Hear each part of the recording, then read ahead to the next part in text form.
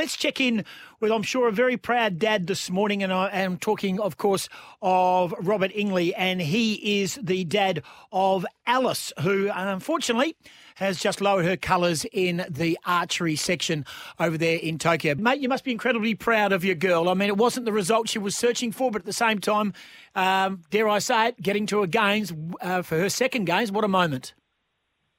Absolutely. I'm glad she was able to take a point off Perova. So, yeah, a world champion like her. So it's another feather in her cap.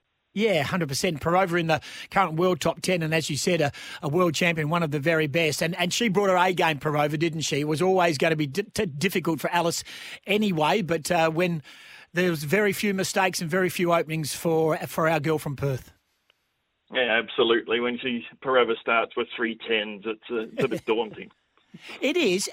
Just talk us through the journey for Alice in regards to. I mean, it is her second games, but just talk us about just her getting there and how she took up the sport. Okay, Alice started when she was 12 years old, and so her two brothers started just before her, and she went down to the club.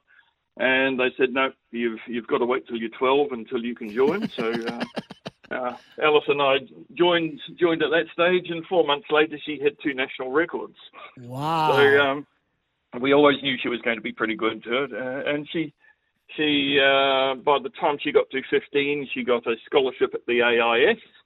And we got our daughter back when she was 18. And during that time, she'd just been flying around the world doing World Cups. Oh, wow, that's incredible. Taylor Worth, another West Aussie, is currently out there against his Chinese opponent in the round of 16. It looks like an expensive business. It doesn't look like, I mean, you know, it's something, you do archery, you get a bow and arrow. It looks like it's an expensive business, and it looks like technology continues to grow in the sport. Absolutely. It's at least about the most expendable thing is your arrows, of course. Most of the top archers receive a sponsorship from some of the manufacturers. So they get a bow to try every year. And that does make it a little bit cheaper once you get to that stage.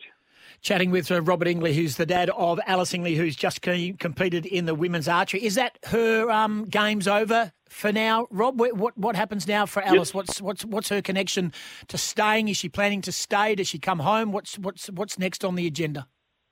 Well, she will have to come home. They have to leave as soon as possible. So I think there's talk that they'll go back to all the athletes to a hotel in Sydney. And once that's finished, they've done their quarantine, then they can go to wherever they want to go. Yeah. So we might see our daughter again. She might get back to WA. Yeah, it's a bit crazy like that at the moment. Did you just sit there quietly at home watching it, and were you riding every arrow, or were you sort of, are you an emotional watcher of your daughter, especially on the world's biggest stage of the event? Yes, well, certainly emotional. My heartbeats won't be as high as Alice's were. They had the little heartbeat monitor, and she was shooting 150 beats per minute. So, yeah, not as high, but certainly cheering her on. Good on you, mate. Hey, congratulations, and let's hope that, well, who knows? Paris, do you reckon she'll be around long enough? Well, archery is a good sport where you could be shooting well into your 40s if you're good enough.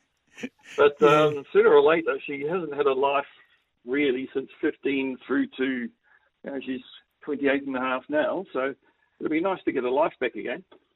Very true. Oh, good on you, Dad.